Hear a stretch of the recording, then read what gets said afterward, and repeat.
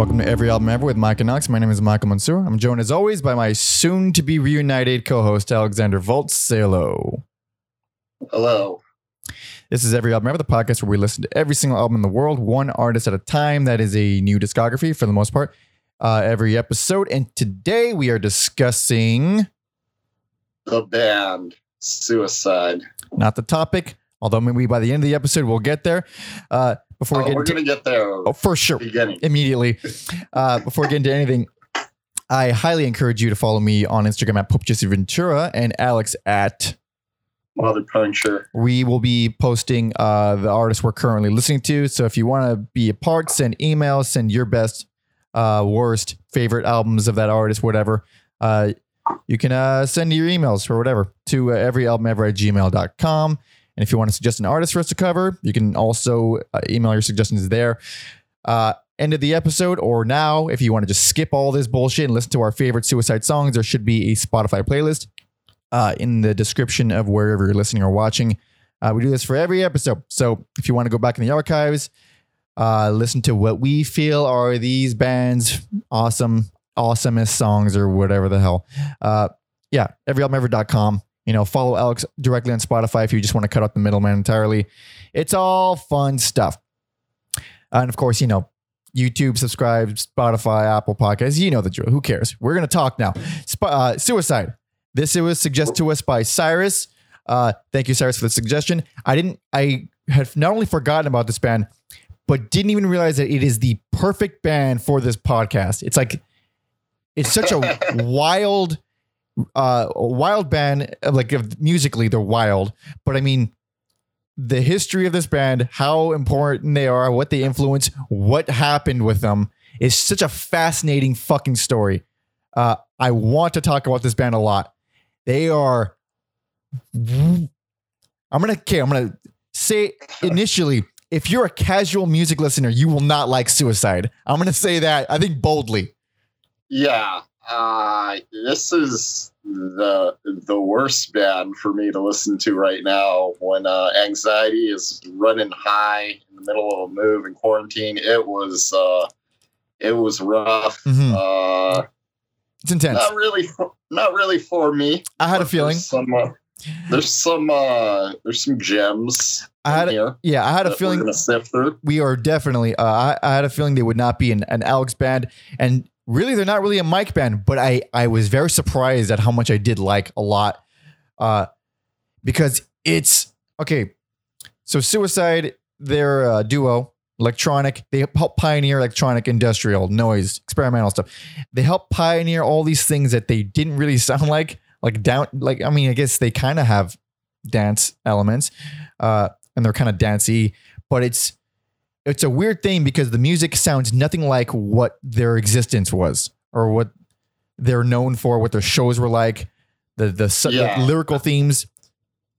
I'm gonna throw out a lot of descriptors here. But to me, it's like if you took like Kraftwerk, Velvet Underground, Nick Cave, the character Steve Brule, someone with low, and then Lowrider Oldies and John Carpenter, and you just stirred all those things together. That is the most bitter and disturbing stew I've imagined in recent memory. Good God Almighty. They are also kind of credited, like semi-credited with coining the term punk music. Like that's a pretty huge deal, considering they sound nothing like any punk band.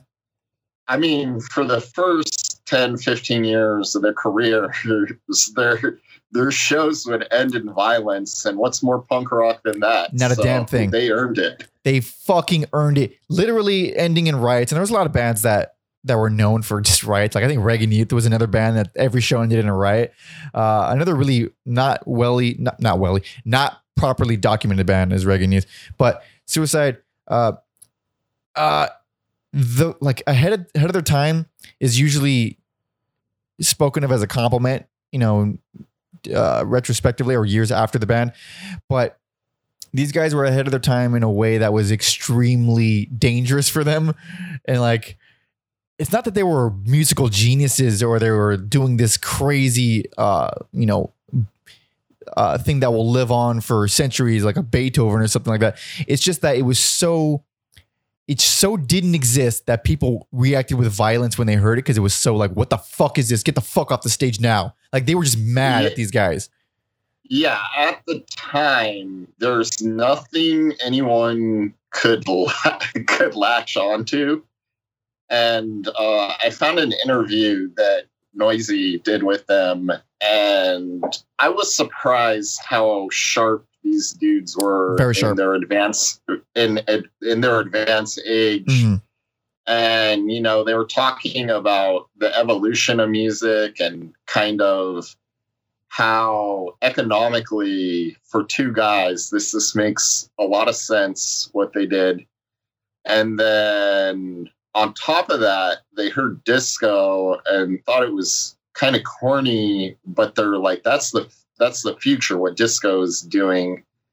And then they talked about and then from disco you get hip hop, and it was like, wow. So I feel like a lot of artists, they get into what they get into and they create a bubble.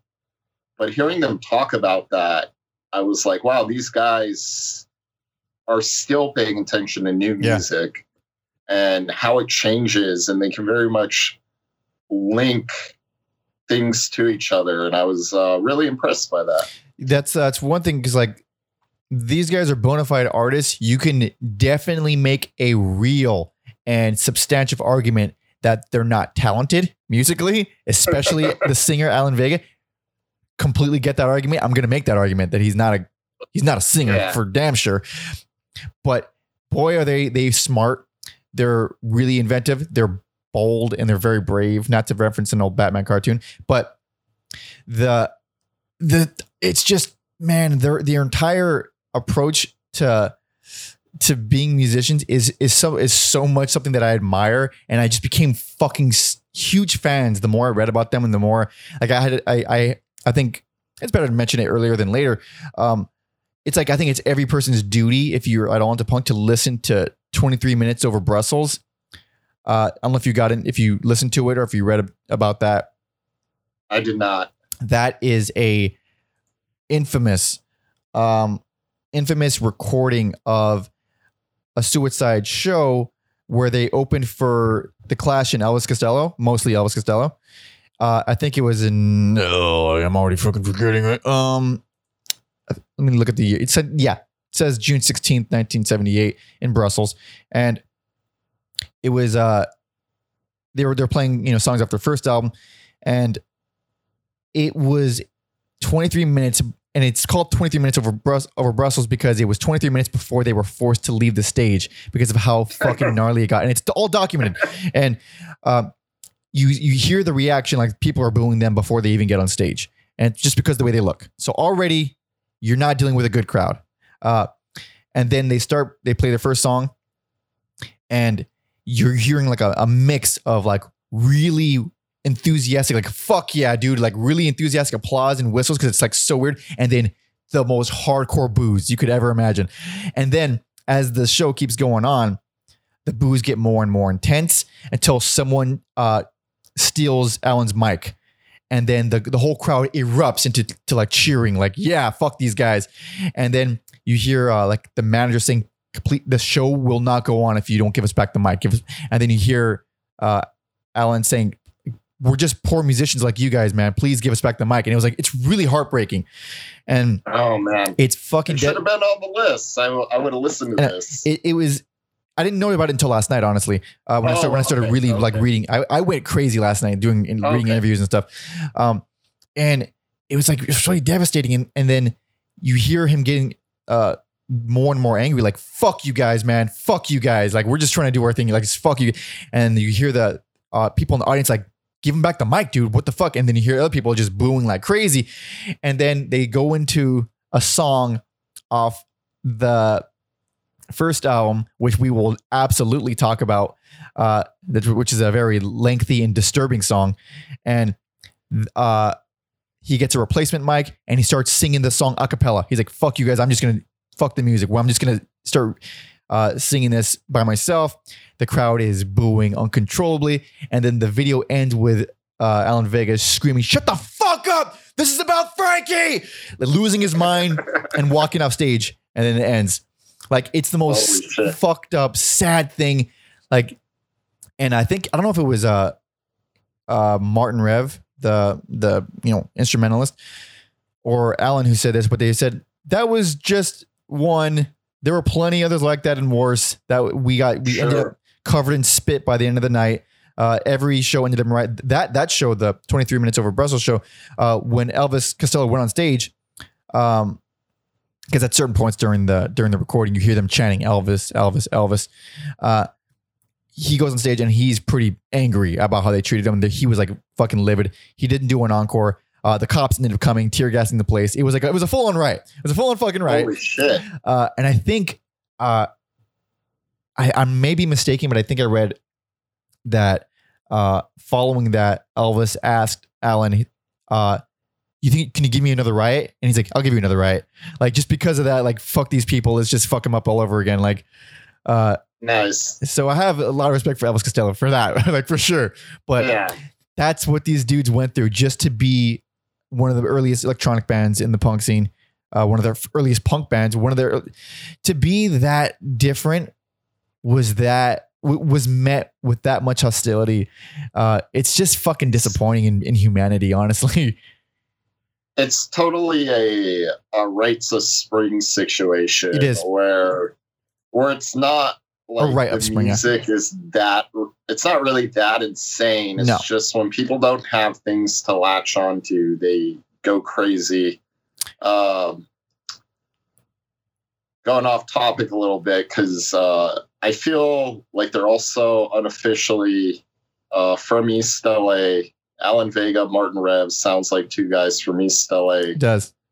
A lot of stuff they do, I could see that shitty group Prayers loving this, and Prayers very much two-man electronic operations. Mm-hmm. So it's just like, to this day, people are doing this suicide thing. Yeah, it's unbelievable how much it inspired. And here's my favorite fun fact that I accidentally stumbled upon about this band, and then nothing in this podcast history will top this for me, is fucking Bruce Springsteen covering a suicide song, because he's such a huge fan of theirs.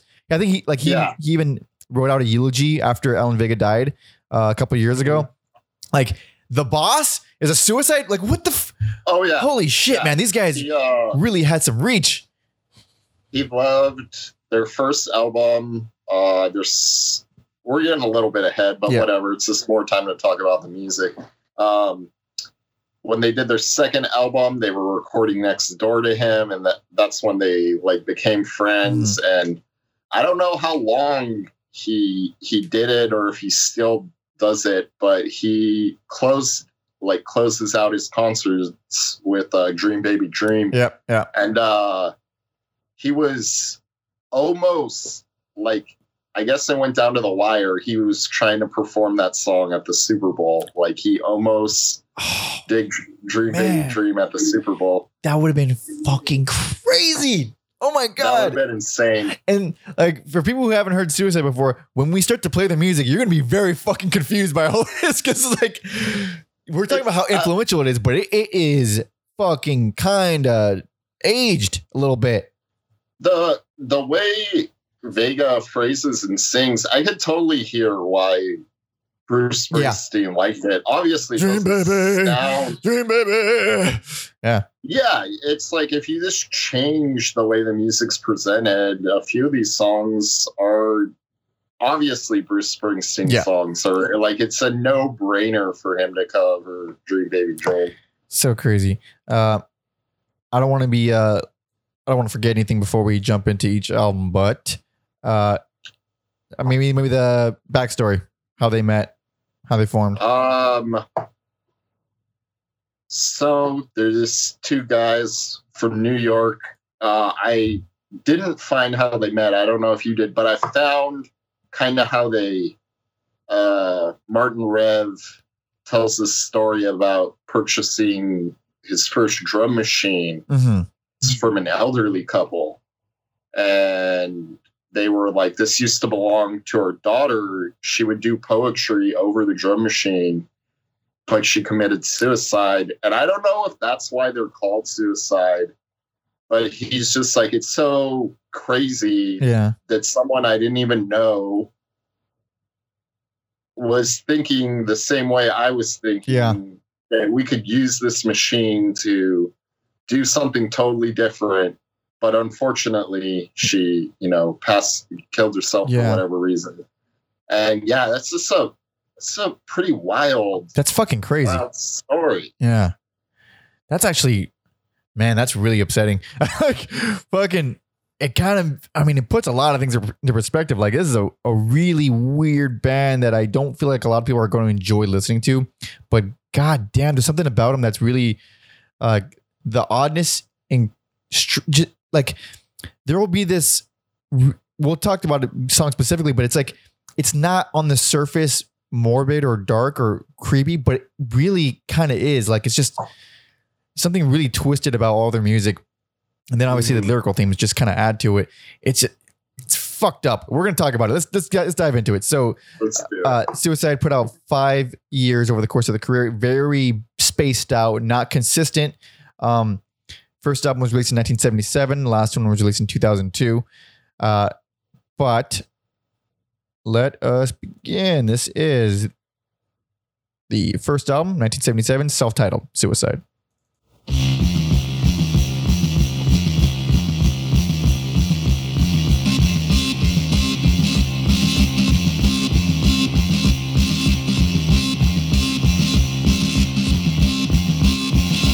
Rider, motorcycle hero.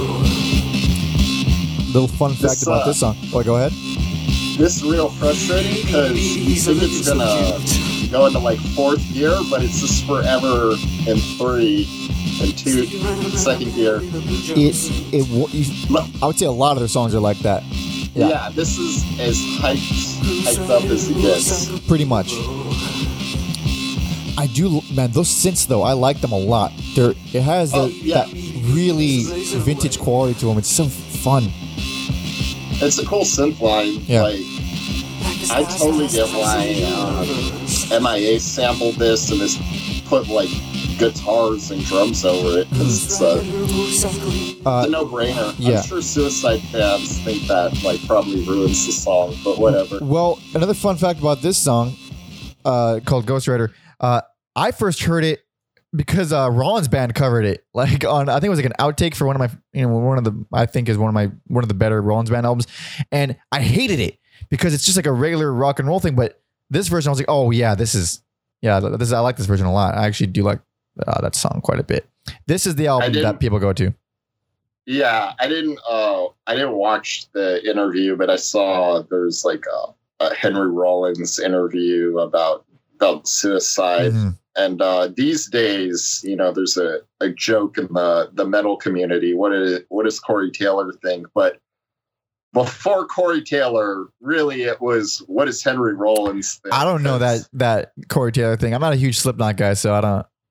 Oh, it's just like any topic in metal, like you'll see, like even if it has nothing to do with Slipknot. Oh, it's just been memed. Section, yeah. We'll just be like, but what does Corey Taylor think? So, Henry Rollins. He's the original. Yeah. Got opinions about everything, and he's great. Well, one thing I love about Henry Rollins, before we move on from him real quick, I disagree with so much of his musical opinion, but I respect the fuck out of it so much because I think years ago, early 2000s, maybe 2005 or something, he was on Carson Daly's show and he plugged Deerhoof on Carson Daly's show, which I thought was like nice. God bless you, dude. God fucking bless you. But yeah, this is the album that everyone goes to. This is the album that kind of blew everyone's fucking mind. I can hear immediately all the stuff that this influenced. The one thing that sticks out like a sore fucking thumb to me is Rocket USA, because it sounds just like Youth of America from Wipers, episode 22. Yeah. Like even the vocals and the woo, like all those woos and stuff. Greg Sage totally lifted those from these guys. I'm gonna catch some flack for this, but I think this is one of the most overrated albums we've listened to. Oh, God damn it, Alex. Oh, God damn I it. can hear, like, I get it, but I also don't like it. If that's, I'm gonna die on that hill. I get it. I don't like it. I don't blame you not liking it. I'm not surprised by you not liking it.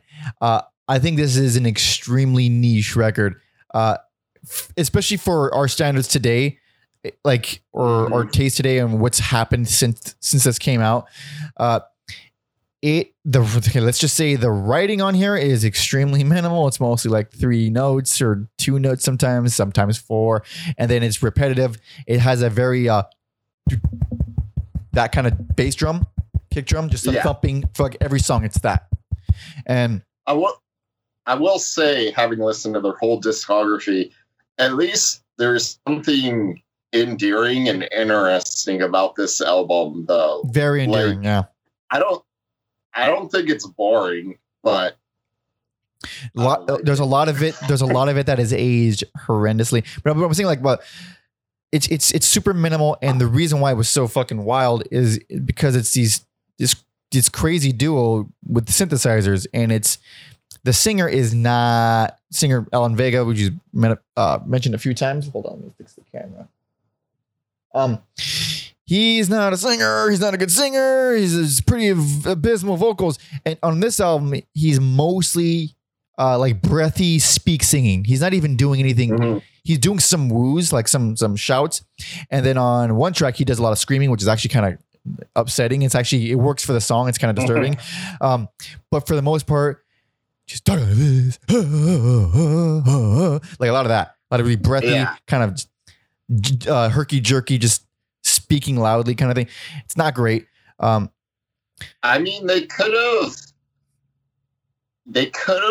been like the American Kraftwerk, but another thing, and I wrote that down before I watched the interview, is they pointed out, obviously, like, Europe didn't like them either, but Europe caught on faster as they do. The US. Yeah.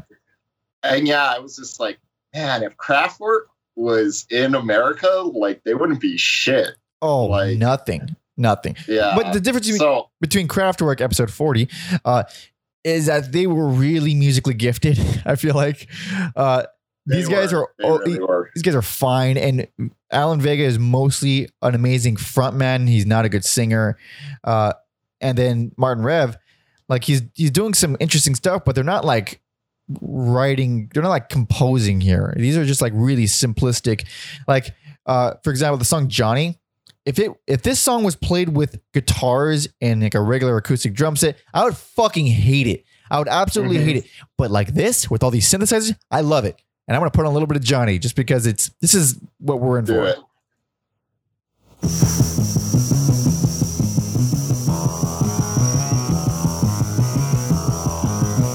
This is like, it's cheesy. It's actually kind of funny.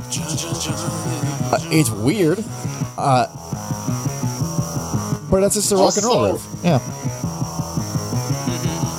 Also, another artist I thought of that's really obscure is Wesley Willis. I thought of that too. I thought of Wesley Willis as well. Yeah. Although, except Wesley Willis has some sort of mental deficiency where he is a schizophrenic. Martin Rev does it. Yeah. Well, also, Wesley Willis didn't write those songs. They're just presets on a keyboard. Like, he just literally those come with the keyboard. If you haven't heard Wesley Willis, oh boy, he has a massive discography of literally the same song. Not a joke. Literally the same song with different lyrics. I think it's like a variation of like 2 different songs over his entire massive discography. He was literally mentally ill, and like, he didn't play. He was just it was literally it comes with the keyboard. You just press a button and it plays the song. But it reminded me of that. These songs kind of reminded me of that because it's very Casio sounding, very, very primitive synths, and extremely dated. But go ahead. Oh, sorry. Last thing about Wesley is, obviously, like, Jello is a fan of Suicide. There's no way he's not. So I could see why people would hear Wesley and be like he's a joke or whatever, and Jello is like drawing the dots between like him and Suicide. Oh, you mean Biafra? Yeah. Yeah.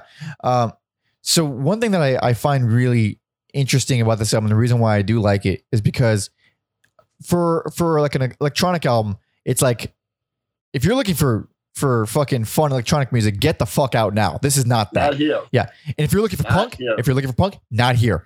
But what this album does for me is it works in a very experimental, disturbing, Throbbing Gristle kind of way for me. I don't know if you've heard Throbbing Gristle. Throbbing Gristle is a really early on experimental band. Very, very off-putting, disturbing, kind of like not non-music experimental, but it's like the soundtrack, the ambient soundtrack of a serial killer. I feel that kind of music is. I'm not listening to it for pleasure, but it does work for me in an artistic kind of way. Like I'm not gonna go back to this because I like it, but there's something really fascinating about it, like a morbid fascination kind of way. Mm-hmm. I like Ghost Rider. Mm-hmm. That's a good song. And then the other song I liked a lot was Cherie. You like that one? I do. It reminds me of like a character in a John Waters movie having a crush on someone. Just this weirdo that's really sincere and sweet, who's in love with someone way out of his league. And there was something like sweet and endearing about that song to me. It's funny you say that because a lot, that song included, but a lot of the songs in discography, they just go full on over the top cheesy ballady kind of stuff with really funny, almost like Latin percussive sounds with the drum machine. So wait, let me put on a little bit of Cherie.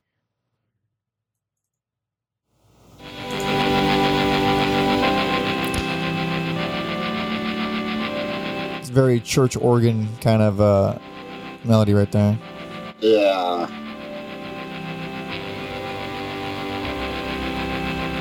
This is like this soundtrack to Ralph Wiggum's life when he asked Lisa out on a date.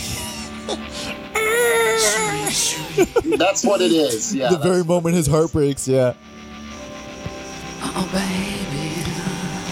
Like, I don't, you know what? I'm like, because I listened to this album like 3 times. I didn't hate it nearly as much on my 3rd time as I did on my first 2. I listen to this album a lot because you're trying to understand it, or like we're trying to understand what people like. I don't like it, but that's not good enough. Yeah. So I think I might have listened to it like 5 times. I mean, that's fair. That's fair. I mean, you don't have to like this album. No one has to like this album. I completely understand everyone hating this album, but like I said, I like it in ways that are not exactly musical. And also, we mentioned it when I was talking about 23 Minutes Over Brussels. The song Frankie Teardrop is a doozy of a fucking song. It is 10 minutes. 10 minutes, 26 seconds. It's hard to sit through.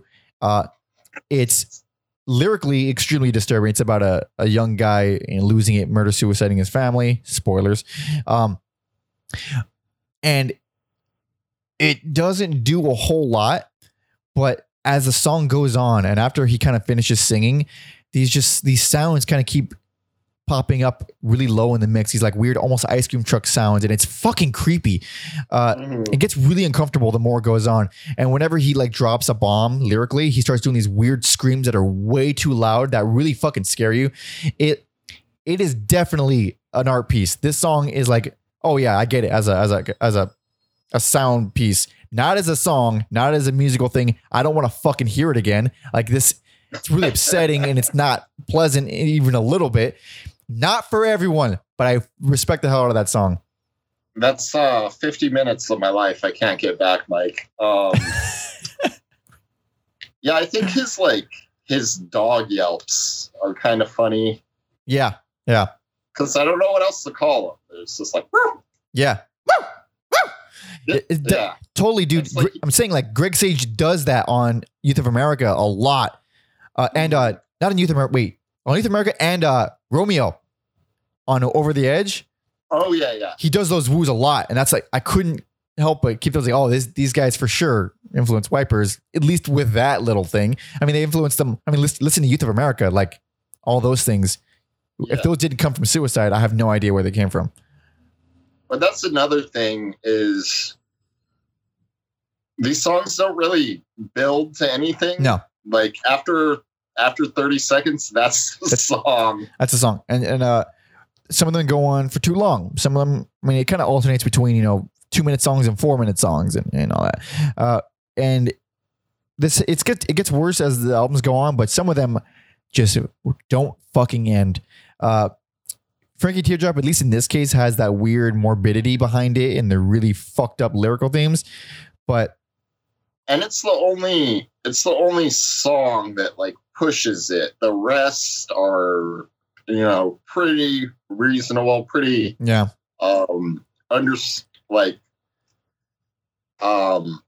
it's a 30-minute album. Yeah, it's not that hard to sit through. Unless not for everyone. I can't stress that enough. Casual music listeners, beware. But if you're a nerd and you want to hear where it started and you like some Throbbing Gristle kind of stuff, I mean, if you like Throbbing Gristle, you know Suicide already. I feel like there's like 100% overlap. But proceed with caution. Crazy album. It's an album I'm glad I listened to in the age of streaming, because for how much hype there is around it, and like on paper, it sounds like something I'm game for, but so it's an album I would have bought and then been pissed off about. So I remember this album. I think I heard it a few times when I was real young, because of my brother, and whenever he decided to go in a deep dive of things. So I never really like sat down listening, but I think I do remember Frankie Teardrop from back in those days. So even though this is one of the most specific albums we've covered, I wasn't surprised by any of it when I went in. I was like, oh yeah, this sounds exactly what I was expecting. This is what I thought Suicide sounded like. So I don't know what I had read that like put them in the same thing as Sparks. So I was like, no way. No way. Yeah. I mean, Sparks is one of the greatest bands I think of all time. Also a duo, but they're closer to Queen than they are to anything else. Like they're an old, pageantry driven rock band that's fucking incredible. These guys are not. Pageantry, these guys have pageantry for sure, but that's where the similarities end. But that was another thing they said in the interview is that when people go to rock shows, they go for a fantasy, but they gave people the streets, and that's why they rioted. Was it Alan or Martin who said that? Because I remember that as well. I think Martin said that. Yeah, like they were. And here's the thing: I was gonna say this at a later album, but it kind of applies to damn near all of them. It's like Alan Vega sounds like a fucking homeless person on these songs. Like he's just shouting incoherently, and there's no like the rhythm of it is always kind of off a little bit, and it's like, how do you enjoy this? This is not good music, but it's not exactly the point. Like it's very punk in that sense where it's like, yeah, we're not trying to fucking Frank Mercury. What's his name? Freddie. I almost said. Okay, I said Frank Mercury and then Eddie Mercury and then didn't decide. Whatever, dude. I don't like Queen that much. But let's fucking move on. This is the second album. Okay, so on streaming, it's going to be under a different name. Originally, this album was called Suicide, Alan Vega and Martin Rev. But on streaming, it's now called the second album, and it's coupled with the first rehearsal tapes. So everyone streaming, this is the second album plus first rehearsal tapes, 1980.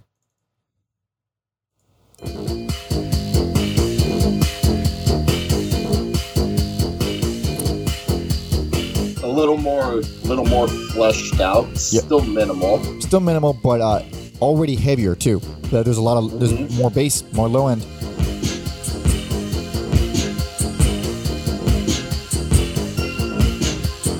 Production overall is obviously a lot better too. Yeah, and this album has like an interesting story, I feel like. Not super interesting, but interesting for a band like Suicide.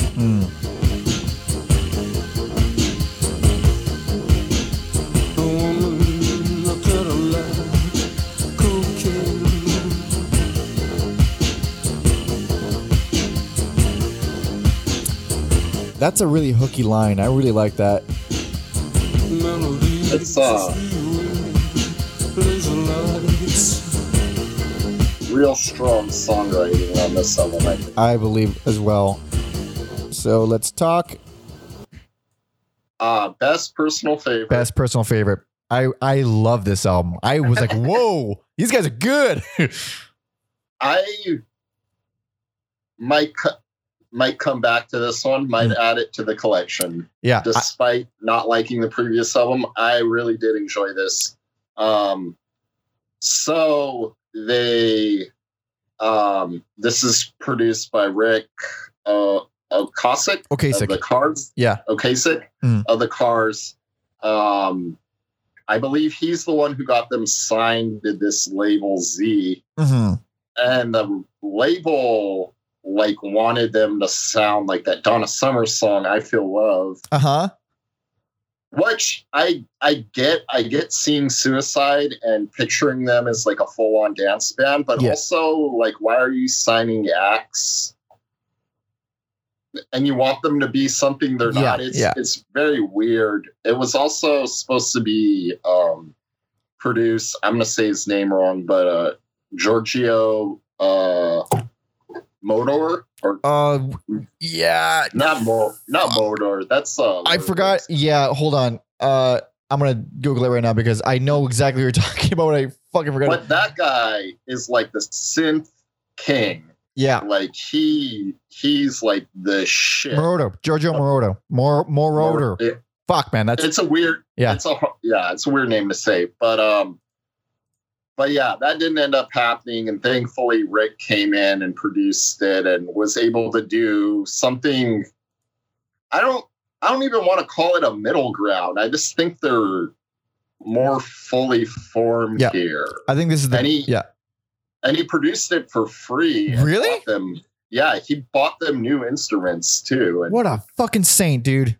God damn. So it's like all these, I use the phrase all the time on the show, your favorite band's favorite band. Yeah.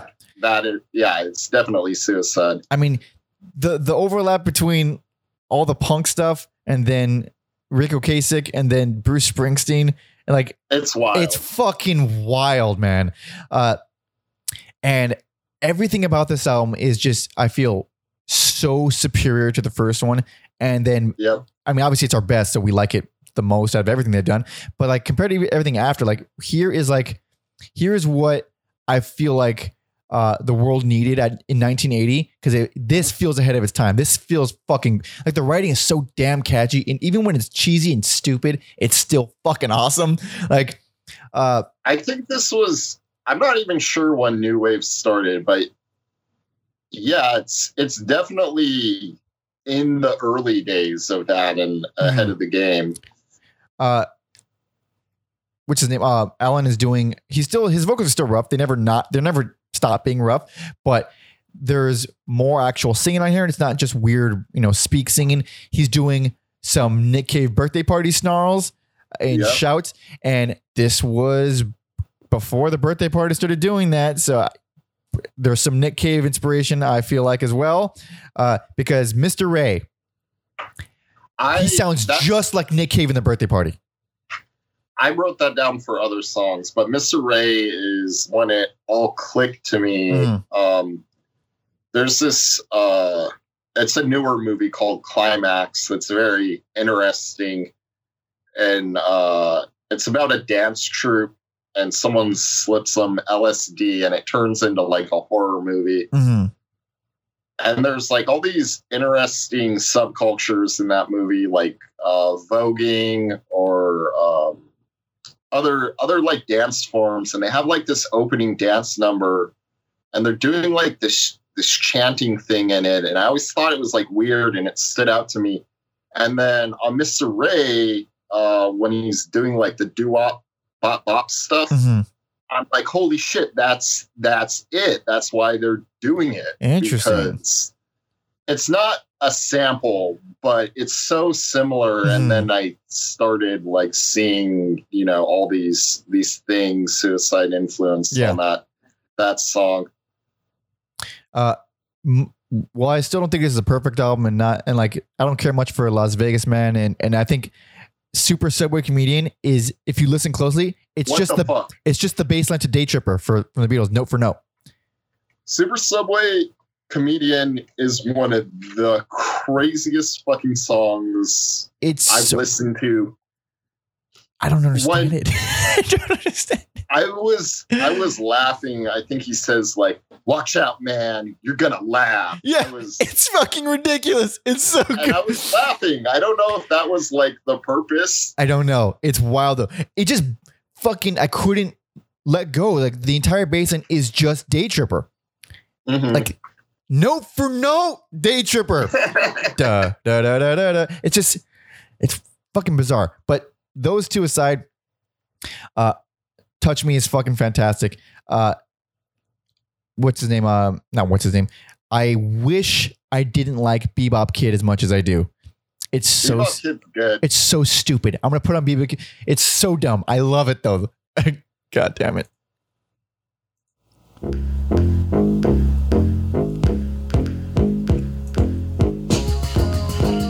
It's like a kid's party music, but it's fun. Spider-Man's ass.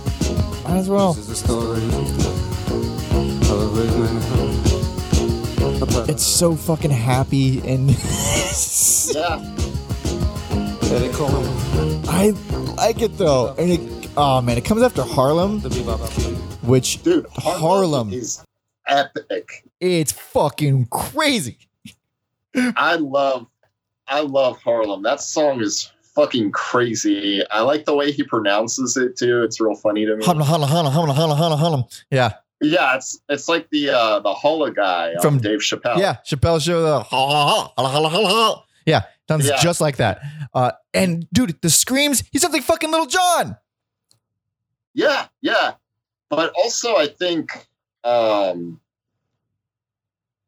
to have that type of music reflect 70s crime ridden Harlem is real interesting, because I think before that, it's like jazz and hip hop, and then here they picture this like I'm sure this is before John Carpenter, so it's not even fair but like this John Carpenter soundscape to it that really like paints a great picture. Surprisingly, I was really almost baffled by how much of this album works really well. And like, oh, this is thoroughly enjoyable. Shadaz. What the fuck is that? It's like this weird Latin sounding. I'm putting on Shadaz. It's just, I love it. I fucking love this song. Latin dance, electronic, experimental shit is what this is. These guys should have been video game composers. Absolutely, dude. I mean, I don't know about Alan Vega like yelling over, but like at least Rev. Martin Rev would have killed it. Yeah. From out of the skies. This album is so fucking fun, man. I really like this album. God damn it. And then I set it up earlier in the show. I'm gonna pull out the East LA Connection, Sweetheart. Oh. Yeah, that is for the East LA crowd right there. That's got what you need. It's got the lowrider oldies feel to it. It does. Just a second. Here's a little bit of Sweetheart. Yeah. Oh man, so East LA.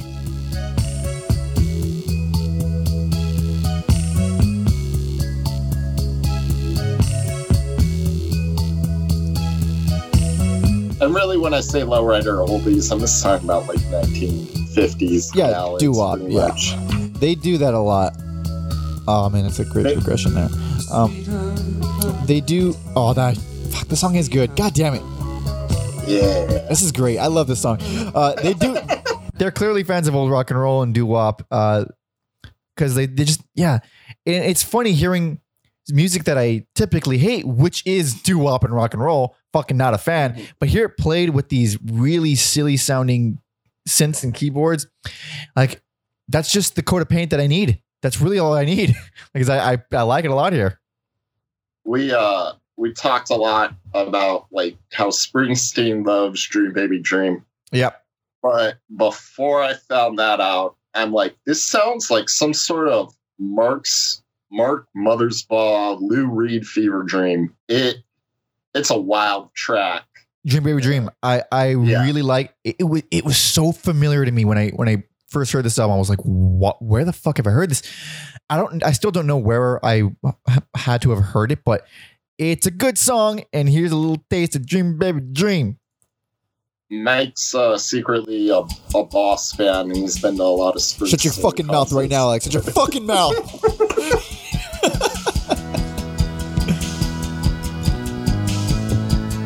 But that chord progression, it makes sense for Bruce. It does. Yeah. I listened to a little bit of the Boss's version of it. Like, yep, this is a Boss song, man. God damn, I really like that bass line.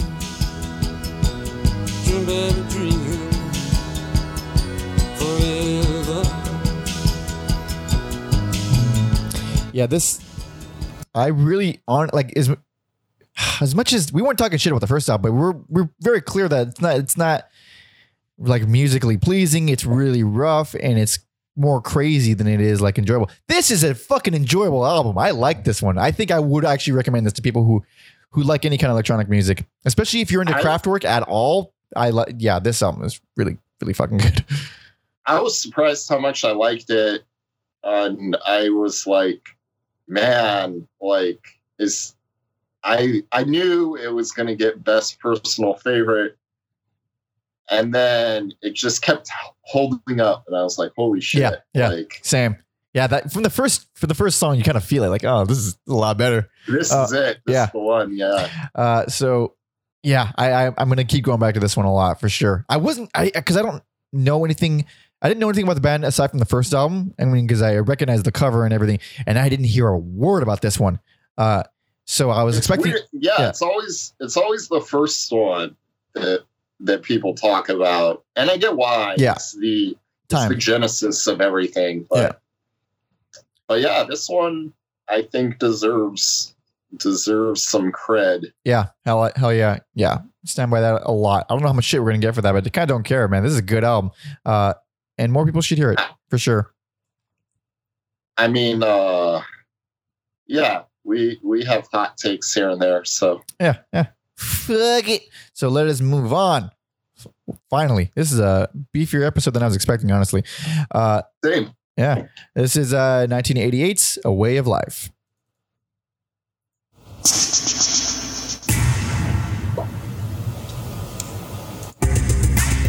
Now we've gone like full-blown 80s production. Full-blown 80s production, 8 years later, and it sounds as though Suicide has discovered reverb. I kind of wish they didn't, but... I agree. This specific track, I was thinking about hip-hop music and how they probably listen to some like Eric B. and Rakim and Run DMC. Yeah. It's easy to forget that like we did, like we're listening to them one after the other. It's really, at least it was easy for me to forget that this is 8 fucking years later. They're no longer pioneering stuff. Things have existed for a minute now. Yeah, now they're not really... They're trying to be ahead of the game, but they aren't anymore, and it's... it shows... It's probably insanely hard to do as an artist, so... I would say if you do it once, that's remarkable. Yes. And that's to do it your whole career, insane. good. So, Fucking yeah. no way. And that's why this is my worst. Really? Yeah. This no one. way. Yeah. If we did rankings, this is a strong number 2 for me. Whoa! Wasn't expecting that. Was not expecting that. If I'm going, I might even revisit. I'm debating if I want to revisit this one, but if there is a second album that I'm willing to listen to again on my own free time, this one. Unbelievable. I am very surprised. This one was, man, the drop off from this one to the from the last one to this one. I felt like, oh fuck, this is gonna be rough. This next few albums are gonna be rough. I didn't notice it here. I noticed it eventually, but I didn't think it was here. I was really thrown off by this one. So the reason why, like, it was between this and another one that I was debating worst. And the reason why I chose this one is because, like, it's just such a huge, like, where I thought they were going one way. There's a huge gap in their career, and they come back with something that is not even a little bit interesting to me. And like the things I do like on here, they're so like almost accidental. Like the song Surrender, which that's like Sweetheart. That's the Lowrider Oldies song on here. Surrender it uses the fucking awful doo-wop chord progression. And the doo-wop chord progression for music theory nerds is 1-6-4-5. So for when you're looking at a scale, I'm gonna do a little music theory stuff. I'm really bad at this part of it, but I do know a little bit. Each note in whatever scale has a number attached to it, or it's usually Roman numerals attached to it. And you kind of organize those numbers, you know, in different progressions. If you Google 1-6-4-5 in Roman numerals, you'll get YouTube videos of all the fucking songs that use this chord progression, and there's countless. And this particular progression is known as the doo-wop one because every fucking doo-wop song used. I'm gonna play it just the beginning of it so you know what I'm talking about. This is Surrender.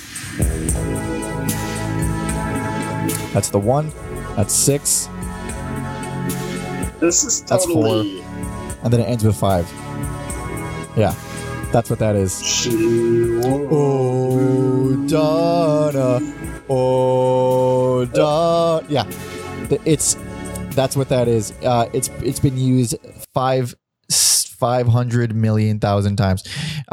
And in every David Lynch movie, TV show ever. Yep. And here's the thing. I like this song, even though I fucking hate those chords. And it's because the presentation is so big, spacey. The female vocals on here sound really good. And it's presented in a way that kind of compensates for the fact that I hate those chord progressions. So it's like an accidental enjoyment of that. And then the other song I like is Dominic Christ, which I only like it because it's like cool in a Beverly Hills Cop kind of way. It reminds me of like an 80s movie. With a name like that, you would think it would sound evil, sinister, maybe like Harlem. But like you said, it's Beverly Hills Cop wackiness. And this is Dominic Christ right here. Man, that bass is out of control. It's cool though. Oh, no, wow. Fuck. Yeah, you know what the song sounds like to me a little bit? Theme for a Jackal by the Misfits. Oh yeah. I could see that. Yeah. I think Suffering in Vain has some really cool sounds. However, I think there's some good screams on there. Yeah. Dude, I like the soundscapes they're doing. It's really kind of fucking brooding and dark. However, it's real long and it gets old real fast to me. And then after that, I do not like anything else on this album. Howdy. You're crazy because Reign of Ruin. Oh, I love that song. You love that song. That song was just instantly good to me. Holy shit. Liked it for whatever reason. I think it's real good. On Jukebox Baby 96, I like It makes me laugh the way he says jukebox. It sounds like he's saying Juba baby. Yeah. It does sound like that. Oh, fuck. I hate both those songs. And then Go ahead. the other banger on here for me is Devastation. If I drove around an old beat up black Cadillac, this would be the song playing out of the car while I holler at ladies and get slapped with some sort of lawsuit. So let's hear what Alex's jail song is. This is Devastation. This is my jail song. It's real sleazy. Yeah. Let me haul at you. It is pretty hollow. Yeah, I get it. That little riff in itself isn't so bad. And much of the problem I have with all this, because I didn't note that I didn't hate this song at all. It's just, if I do find something I like, my God, does it not end? It starts to drag and fucking drag. And I didn't feel it on this album. Really? You're copying what I'm going to say For the next, yeah, the next stuff. So Jukebox Baby 96, I hate the production on this album. It's so, every song is gigantic and echoey, and the reverb is cranked the fuck up. Also still produced by Rick O'Casey. Really? That's disappointing. Yeah.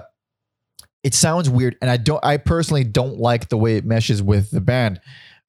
So Jukebox Baby 96 is Juba Baby 96 is so rock and roll silly, and the way it meshes with this giant big reverby production, it just fucking weird to me. And it just like, where earlier it had like the charm of like a Casio kind of charm, where it's like, oh, this is weird novelty sounding stuff. Here it just sounds like fuck. Well, here, this is Jukebox Baby. I'm mushing the word the way he is inadvertently. Jukebox Baby 96. They should spell it phonetically. They should. Rock and roll. Like, there's so the amount of echo on here is disorienting. It's out of control. It's out of control. Yeah. Also, the Elvis thing that he does is fucking hard. I can't get behind it. I think he was a fan of Elvis. Yeah, I'd imagine.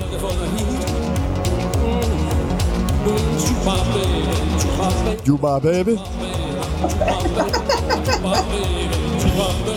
That's pretty funny. It's like a solid B horror movie to me, and but musically, right? Like the same way people watch like B movies. So this album, first of all, I found it boring, which is one of the biggest reasons I couldn't get behind it. But like, there was no quirkiness or kind of unintentional creepiness or scariness the way the first two albums kind of had. Like, these songs sound like fairly straightforward electronic music that's just weird, whereas the other ones had this kind of like underlying morbidity to it, and kind of like, that's kind of awful when like it seems kind of scary. Like, sure, this doesn't have very much of that. And the reason why I went with this one as worse over another one is because it kind of ends with a thud. Whereas I feel like other stuff kind of at least ends with something a little bit stronger. So like, I didn't realize this album ended the few times I listened to it. I was like, oh, I guess it's over then. Like, I just kind of tuned out because it loses so much steam toward the end. And that's kind of what it does. If I don't want to immediately hear an album again, I'm like, okay, I guess I'm not into this one. So it's not like obvious worst. I don't think it's an obvious worst album, but it's just the one I felt I didn't want to go back to the most. I think you're fucking crazy considering what's coming up, but all right, fine. All right. I'm excited for the next ones. All right. This is 1992's Why Be Blue.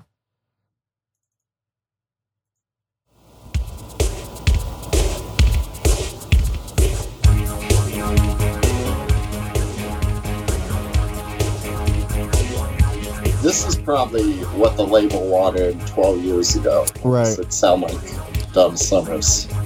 So if you listen to this little melody, I'm gonna refresh your memory. If it didn't hit you, that is the very same melody as the Mortal Kombat theme. Dun dun dun dun Holy dun shit, dun I dun didn't dun notice. dun dun dun dun. Mortal Kombat! Yeah. Not there, but Imagine Suicide doing the Mortal Kombat theme. I guess it would just be this. it would be this, dude. It would be fucking crazy.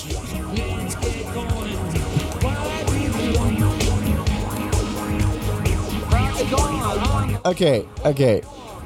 So, Alex, what do you think about this? This is hands down. I don't even know how it's not your worst. It's my worst, least favorite. This I get it.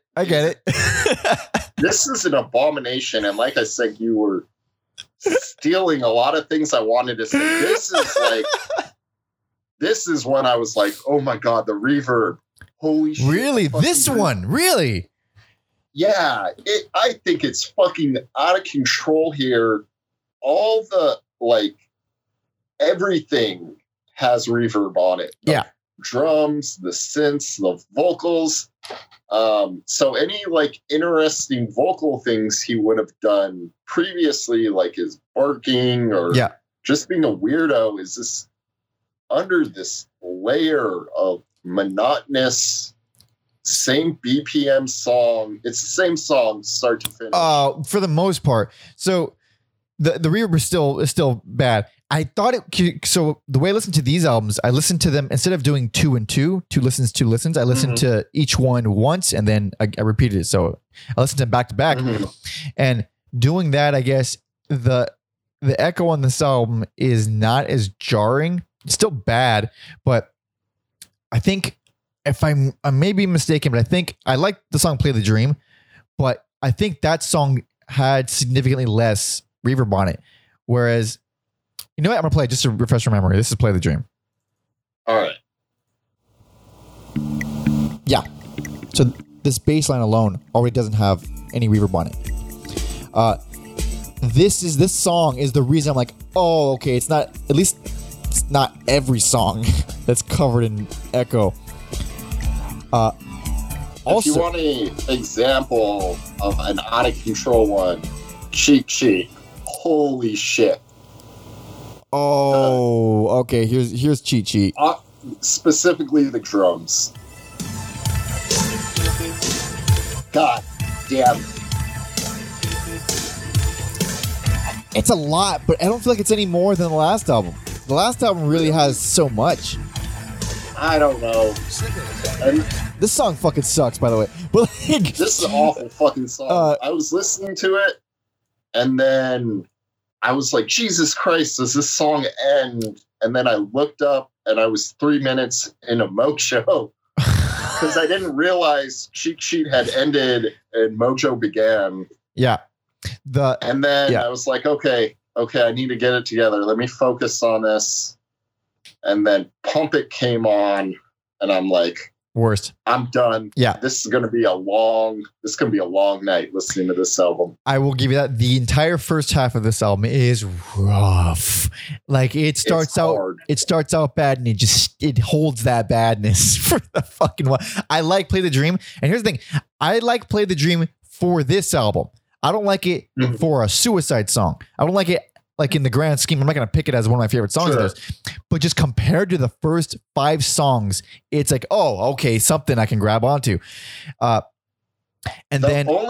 ahead. The only song that stuck out to me was Hot Ticket, and even then, it's not a great song. No, it's fucking ridiculous. Yeah, it's just goofy and silly enough to stand out from the monotony of everything else. It's goofy as shit, dude. But I like Flashy Love because to me, it's sleazy cocaine night music. And that is enough to sell me. And then also, I dig Universe. You don't like it. Thing is, I like those 2 songs enough, and it ends with those 2 songs. Therefore, that's why I did not pick this as worst, because like at least it ends without a bitter taste in my mouth. Where the other one was like, oh, fucking okay, good, it's over.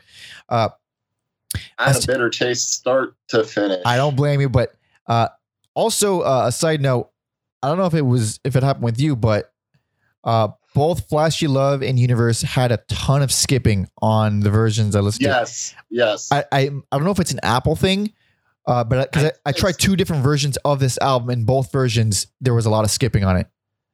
Okay, maybe that's just the way the tracks got transferred. That sucks. That's an injustice. That sucks. Because that's really the only two songs I like on the album, and they're like full of skipping. So I'm not worried about going back to this one. I didn't like it, and I really honestly felt like it was as bad as the one before it. Like it was just picking. It came down to almost logic, which one I felt was worse.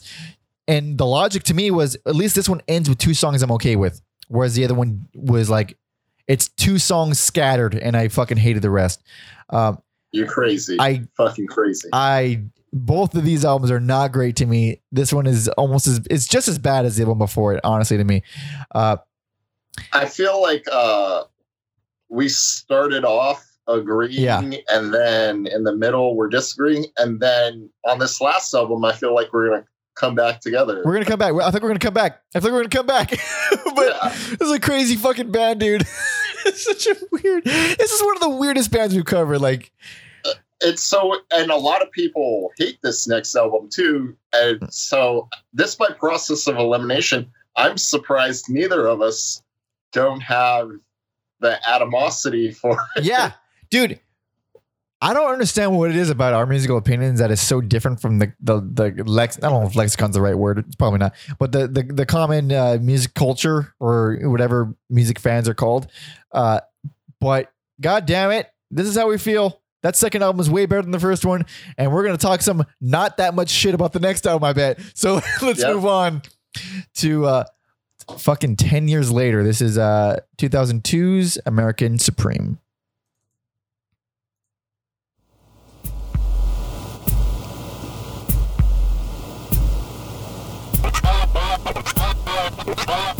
Whoa. Them some record scratching. Whoa. That was surprising. Very. I was like already better than anything on the last album. But is every song gonna be like this? That was my concern. Funky. I like this song more than I should, I think.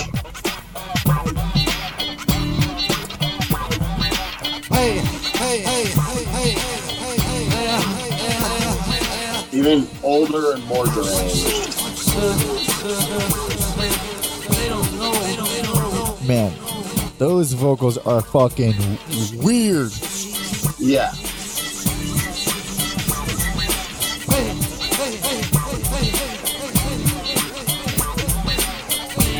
So this is a hip hop track, but with pretty much a maniac on vocals, not rapping or really singing. Just still love that reverb stuff. This is he's doubled down on the reverb, added a ton of delay as well. And this is kind of the song, really. Like it doesn't go through some giant shift. It's just a lot of that. Yeah, that song kind of works for me. This is the first album since their debut not to be produced by Rick. He pretty much produced the bulk of their albums, but not this one. Yeah, this album caught some flack. What happened with this album? Because I mean, it's quite a huge gap between the last one and this one. I couldn't really find out why or what happened, but I think people wanted, like they were saying, people have now, after they have clout now in the 90s, people started recognizing them. I think people wanted, that minimalist electronic stuff. First album, they wanted the first album, basically. Yeah, but to me, listening to that interview, it's not that they're minimalist. It's that they're trying to project into the future. They're trying to make what music will sound like in the future now. And I think they kind of did that here because this sounds more like something that would be in like 2012 to me than 2002. It's Not that it's an amazing thing, but I think their mission of being futurist was very much accomplished on here. I don't know how I feel about that because I'm not super familiar with 2012 music unless it's like Swans or something, something that's not exactly, in the mainstream. But one thing I really appreciated, because like obviously I'm not a huge fan of the opening track, but it was already so much more interesting and strange than anything in the past two albums. I was like, I'm on board. I'm on board with this. Yeah. And then, because this is a pretty lengthy album, it's like the longest album, about 50 something minutes, 51 minutes. And the songs are way too long. The songs, that's the biggest issue. I think the songs are way too long, but they're so unpredictable. They tackle so many different weird things on here. So I think I'm going to go ahead and probably say my favorite song on the album is Misery Train.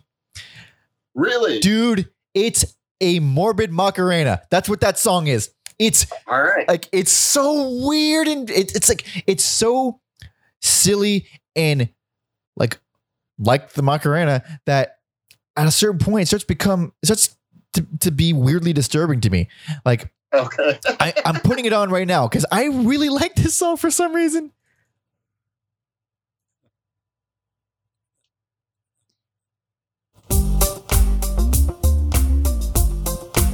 Macarena vibes. For sure, Macarena vibes.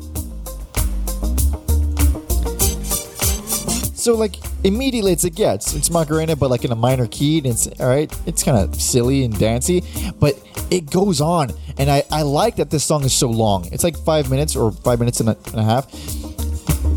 As this thing keeps repeating and going on and on, it's like, this is weird, dude. What the fuck is this? And it kind of starts to get into your brain a little bit. Like that's not right. This is not right. I like that. It's fucking weird. Good ass song, man. I did have some peaks and valleys on here, like Swearing to the Flag. I had terrible, awful Vietnam flashbacks of the previous album. That song made me worried. Yeah. Begging for Miracles, you got some of that like New Jack Swing on it, which is the most popular song, or at least to me, is Belle Biv DeVoe's Poison. Oh, right. Well, what I liked about Begging for Miracles is it has legit ass bass fuzz on there. Like Melvin's Boris caliber bass fuzz. Like, fuck yeah, dude. It doesn't sound anything like those bands, but the bass definitely does. Wrong Decisions. I think they sampled the same horns that Wu-Tang did on Shame. It's funny you say that because I wrote that song should be an awesome Public Enemy song. Like it has that era, that late 80s, early 90s hip hop era all over it. Yeah, I think it is the same horns. I should have tried to do more research, but it sounds very similar to it. Death Machine has to be like the most techno song we've covered on this podcast. It is. I'm putting it on now because when you say the most techno song, I'm like, more than Tour de France by Kraftwerk? More than Tour de France, I think. This is Death Machine. Yeah, you're right.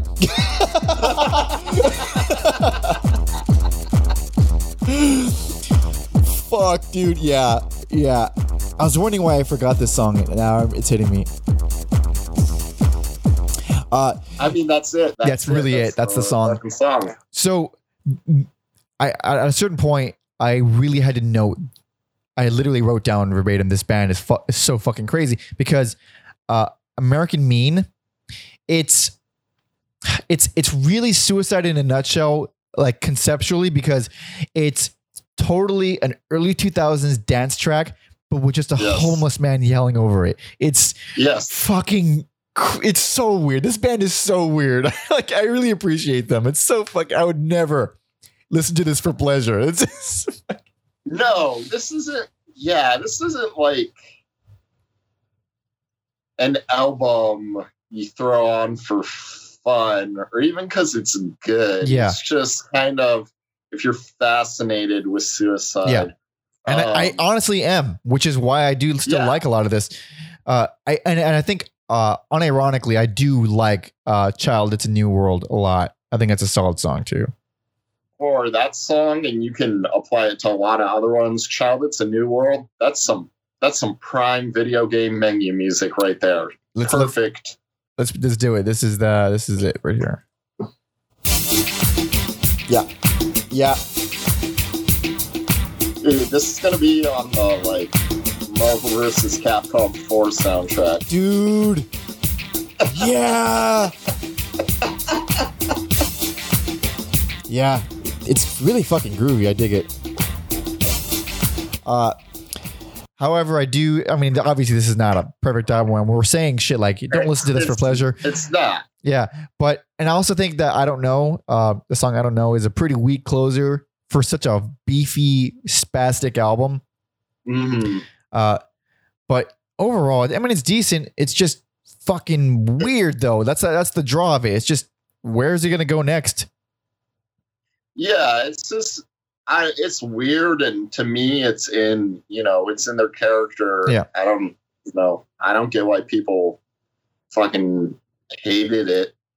I'm surprised that people hated it. Like, I mean, I shouldn't be surprised by anything these days with reactions to stuff, especially art. But I mean, they've always been fucking weird. What are we expecting them to do? The same kind of weird? Yeah, to me, a band like this has set them up to do anything where like you shouldn't really be surprised. It's insane. Like it happens all the time where bands or artists get put in a box, and even if it's a really innovative box, it's still they're still expected to continue that trend. But some are let off the hook for it. Like a deer hoof is let off the hook for not staying in the same box. Melvins are let off the hook for not Swans, bands that. But the thing is, others are like discouraged for it, and it's like all of metal is discouraged from deviating. It seems fucking haphazard, dude. I don't understand. Like, do you want innovation or do you not? I don't know. Fuck you, public. What do you want? Fans are the worst. The worst. Including myself. Yeah. If a band ever stumbles across me talking about their band, don't listen to me. Keep doing you. Honestly, like, yeah, I mean, who fucking cares, dude? Like, as a guy who makes music, if you like it, cool. But if you don't, I'm not going to make it differently because someone doesn't like it. Like, how would I do that? How would I... Who cares? I don't know, man. So I appreciate how fucking weird it is. I appreciate how completely wacky it is. Not going to go back to it, I don't think. But sure, I think it was man, I'm glad they went out on this album than either the previous two. Fucking crazy. Same here. Yeah. Same here. Except not that I thought. Right. Yeah. I don't even know these albums' names. A Way of anymore. Life. Yeah. A Way of Life is bad. But I agree. I think that's what we agree on. Way better to go out on this note than Why Blue. Yeah. Why Be Blue. I'm curious to Alan Vega's and Martin Rev's solo stuff, because I mean there's huge gaps between Suicide albums and they're active the whole time.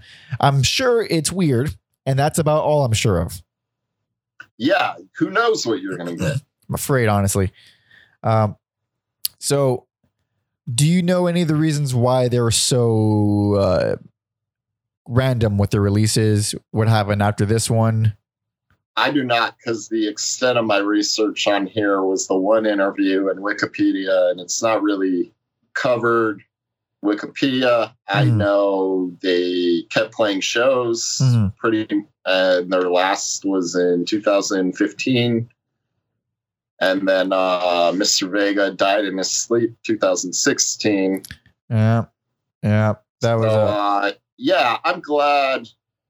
I'm not the biggest fan, but I'm glad they got their shine on towards the end of their life, or in their old age, and good for them. And honestly, whether or not you like them, and I'm going to go ahead and assume that if you're listening to this, you don't like them, unless you're Cyrus and you asked us to listen to them.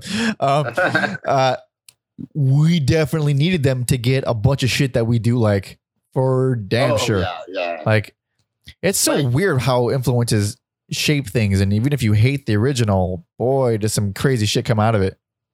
If you go on their wiki page and you go to the legacy section, there's a million bands in there.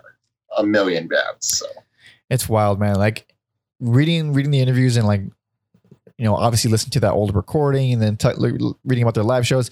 It's like these dudes are so fucking inspiring. Like that fortitude to just be up there while everyone is not only, because I've been playing on stage and people are just indifferent and they don't care and they're ignoring you, and that's fucking that's hard. That's hard to push through.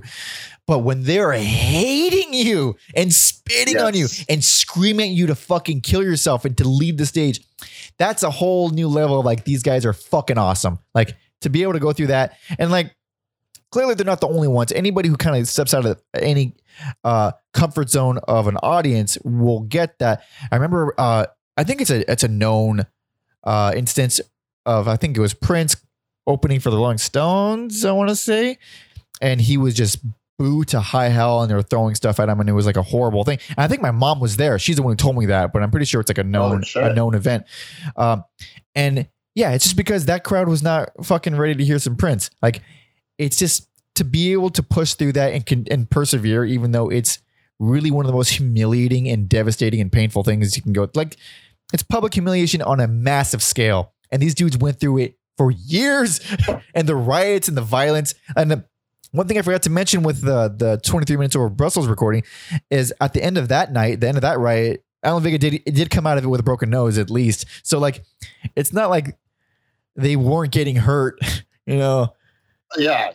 In the interview I saw, he was like, every night he was like, I'm going to die. I'm going to fucking die. Yeah. Tonight's the night. He genuinely believed that. And I'm kind of pissed off at myself that I'm barely remembering at the end of the episode, but he would bring bike chains on, like motorcycle chains on stage with them. And what he would do was, whenever he felt the crowd turning, he would start cutting himself and hitting himself to make himself seem fucking crazy so that the audience would question whether or not to attack him. Like that was literally a method that he said that he did. To like a self-preservation method, literally cutting yourself to scare the audience into not attacking you. I couldn't even, my brain would never go there. I'm a giant bitch, dude. I would never do that. That's fucking amazing. Like the amount of respect I have for these guys is fucking crazy. And yeah, there's another random thing that you'd see someone like Gigi Allen do. Yeah. Although I do think he was mentally ill. I think that was far more on that side. But Suicide, man, what a band. What a crazy fucking band. I'm glad we tackled them. If your band, if the crowd wants to fight you and people spit on you on stage, then we want to cover your band on this podcast. Fuck yeah. Because that is an ongoing theme. Fucking Minutemen. They went through it. And dude, and it's funny if you compare a band like the Minutemen episode 16, who got spat on and attacked and stuff, to a band like Suicide, Minutemen are not nearly as innovative. Or like I love the Minutemen. I think they're a much better band musically, and I'll die for the Minutemen. But in terms of like showing a group of people what they don't want to hear, these guys did a far more dangerous thing. Yes, I agree with that. Yeah, but I guess we'll wrap it up now. Recap. Best personal favorite is Suicide. Alan Vega and Martin Rev. AKA on streaming, the second album. Worst, least favorite, YB Blue. Don't ever fucking listen to that. Anybody. Hey Alex, why Blue? Why be Blue, dude? Is it because it's a bad album? That's probably why. It's a bad album. Same as Alex, personal favorite, as well as what I think their objectively best album is Suicide, Alan Vega, and Martin Rev. But you'll find it everywhere as the second album plus the first rehearsal tapes. I don't know why they changed the name of the album on streaming. It's confusing. Yeah, it's weird. But it's great. Listen to that one. And worst and least favorite, A Way of Life, 1988. I know he disagrees, okay, but I thought it was very boring. It's very lot of reverb. Didn't care for it. I mean, those middle albums are kind of rough. Like compared to what they were and then what they became, it's like, oh, this is a strange period in music. Like to sound like this. Although I guess it's their entire career. They're a very strange band, as we've tackled in extensive detail. But anyway, thank you, Cyrus, for suggesting this artist. I can't believe they weren't on the list. Like I'm almost embarrassed that they weren't on the list because this is perfect. Were they not? I don't think they were, dude. I really don't think they were. I'm disappointed. As someone who's built out 80% of that list, I would say you've done 95% of that list. That's a big list. I did not do most of this. But it was fun. And I thank you again for listening and fucking suggesting that stuff. Keep emailing your suggestions, everyone. And if you want to support us, subscribe on YouTube, fucking Apple Podcasts, Spotify, all the things, and please, more importantly, follow me on Instagram at Pope Ventura and Alex at Mother Puncture.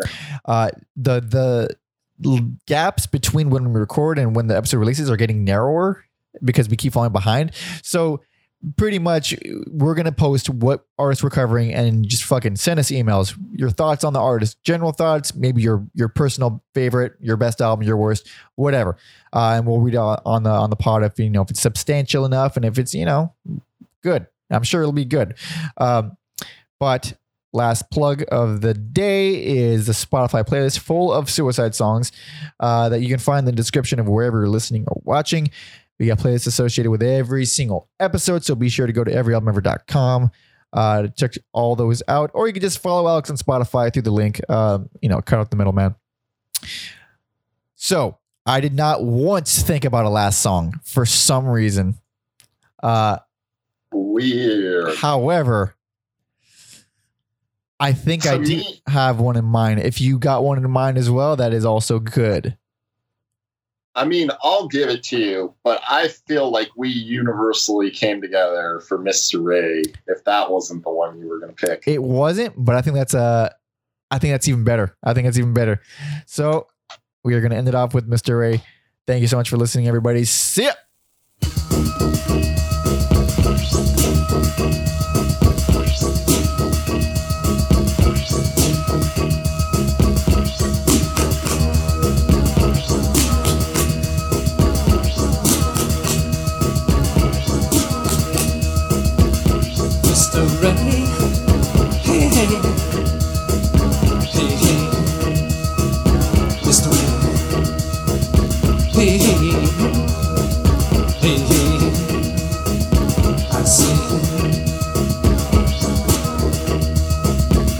Super cop, triple E,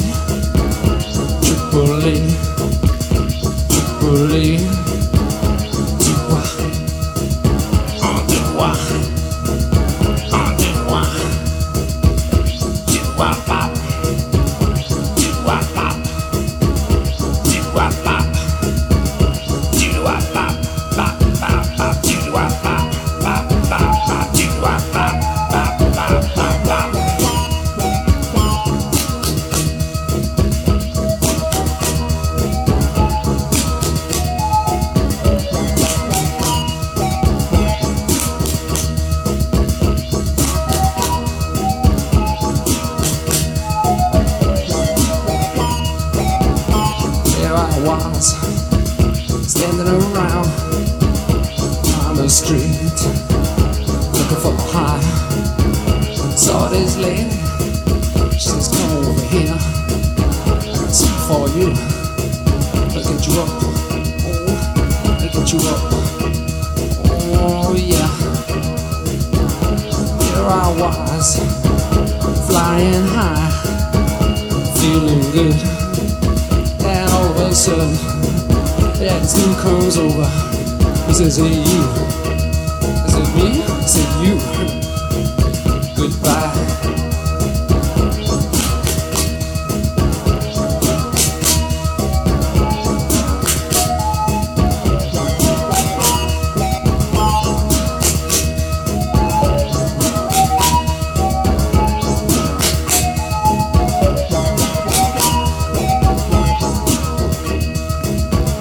Mr. Ray, hey, hey, he said,